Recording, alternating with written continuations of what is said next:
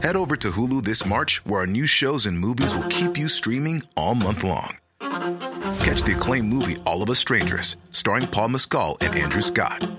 Stream the new Hulu original limited series We Were the Lucky Ones with Joey King and Logan Lerman. And don't forget about Grey's Anatomy. Every Grey's episode ever is now streaming on Hulu. So, what are you waiting for? Go stream something new on Hulu.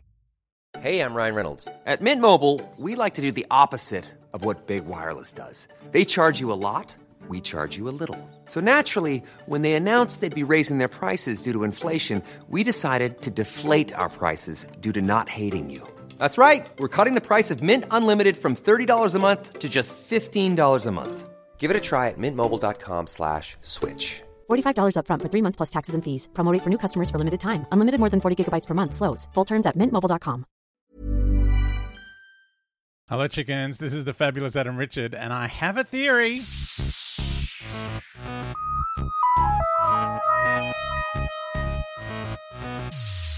Hey, chickens. We're looking at your first time you ever watched Doctor Who, where it came from, how it happened.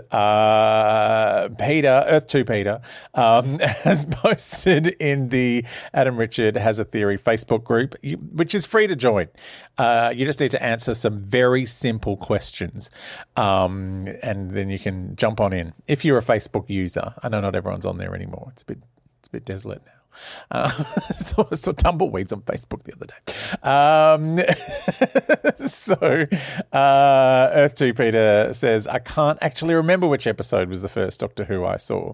See, this is another thing. I'm not entirely convinced the first one I watched was the Planet of the Spiders, but that felt like the one. That's the earliest memory I have. And I do remember there were some British girls who lived in our street who insisted I watch Doctor Who and that it was the best show ever.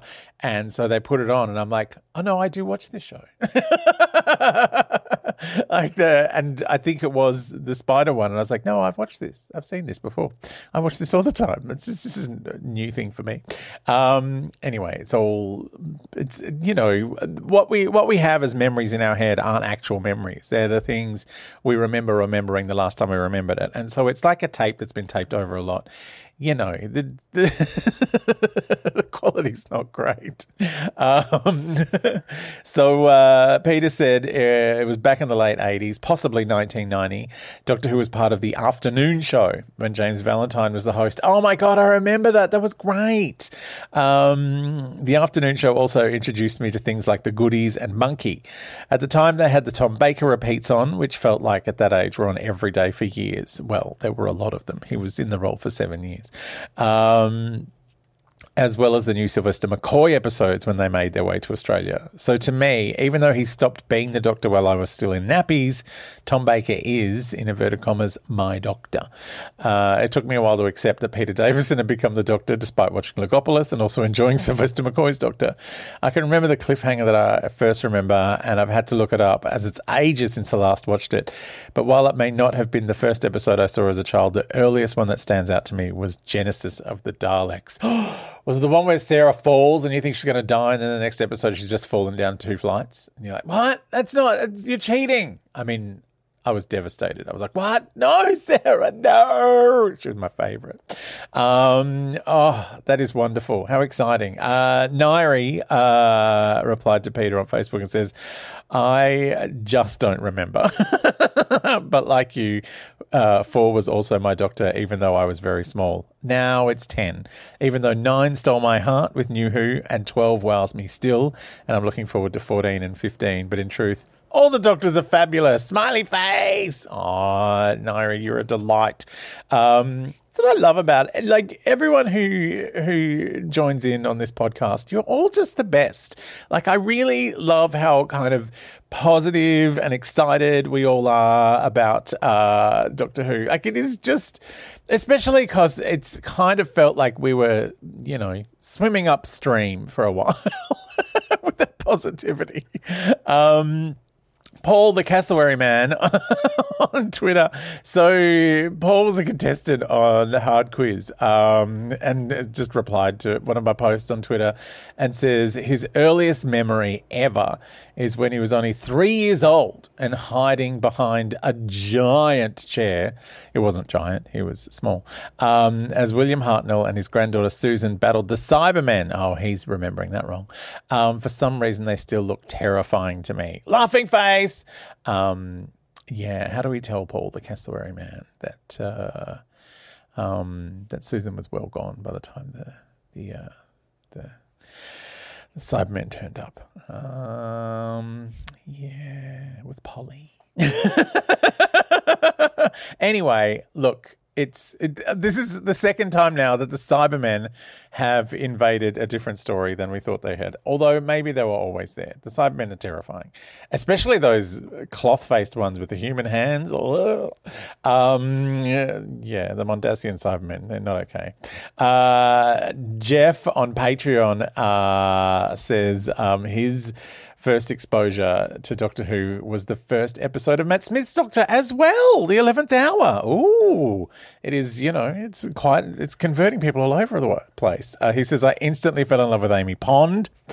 Who doesn't? And watched up to season 7. I didn't get into all the others until HBO got the series. Oh, yeah, because HBO grabbed Doctor Who in the US. And then, yeah, that's going to be interesting because now they'll probably all go off to Disney Plus, unless they're going to keep those, classic episodes just floating around all the places that they are. Like, I don't know if I've told you, I watched maybe through a very particular network. I watched a bit of Pluto TV, which is like an ad-supported streaming service, and they have a whole Doctor Who channel that just plays classic Doctor Who all day, but then there's commercials and it's confronting.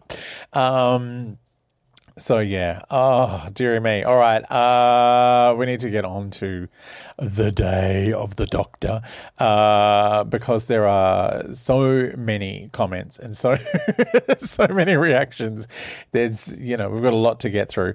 First up, a Squally on Patreon who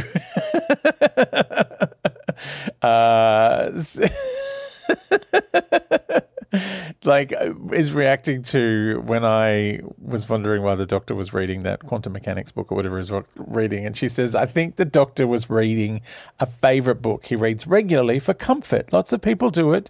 His book is just sciencey. Laughing face emojis. I mean, that is true. I know I've mentioned this before, but I have books that I have reread more than once because I just want to immerse myself in that kind of... It's kind of like a comforting, nostalgic feeling. It's like I know how this ends. I might not remember all of the details, but I know that I'm not going to be blindsided at any point and all my favourite characters are going to die. But yeah, the ones I've read the most, I've read Doomsday Book and To Say Nothing of the Dog and Blackout and All Clear by Connie Willis, like more than once, all of them. There's also a short story I love. I mean, I think it's more of a novella called Spice Pogrom, which is kind of like a screwball comedy on a space station. It's mad. And my favourite Connie Willis book, one of them is called Passage, which I would love to be able to read again, but that one really hurt me. I remember just bawling my eyes out and just crying and crying and crying, and I just don't know if I can go to that place again because it was too much. But yeah, does anyone have anything that they read over and over again? Like I've read whole comic book runs over and over again. Like I went through a period of whenever a new issue of Saga came out, I would just go back to the start and read it all again because I just love that glorious Fiona Staples art and Brian K. Vaughan's writing. It's just amazing. But yeah, if you've got a thing that you love to read over and over again, I mean, I guess I'm watching Doctor Who over and over again. Like that's my comfort, my ultimate comfort. Like I'll even watch episodes I don't like. Episodes that I find intensely boring. For instance, if I say it out loud, you'll all hate me because it's like every Doctor Who episode is someone's favourite. And if I say one that I find horrifically boring, someone will go, that's my favourite. I know for a fact that Matt on Patreon, that one of the ones I think is dull is one of his favourites. But I think maybe the reason I think it's a bit boring is because I loved the book. I read the book and it just was so good. It was such a great book. And then I hadn't seen the episode. And then finally it was on TV and it was 6 episodes of Jon Pertwee and a lot of politics and not much was happening. Anyway, all right, it's colony in space. But the Doomsday weapon, which is the name of the book, was amazing.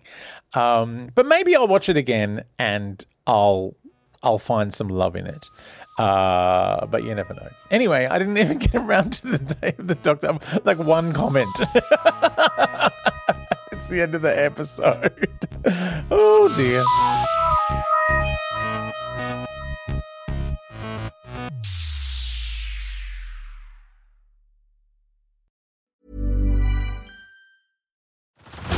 Head over to Hulu this March, where our new shows and movies will keep you streaming all month long. Catch the award-winning movie Poor Things, starring Emma Stone, Mark Ruffalo, and Willem Dafoe. Check out the new documentary, Freaknik, The Wildest Party Never Told, about the iconic Atlanta Street Party. And don't miss FX's Shogun, a reimagining of the epic tale, starring Anna Sawai. So, what are you waiting for? Go stream something new on Hulu.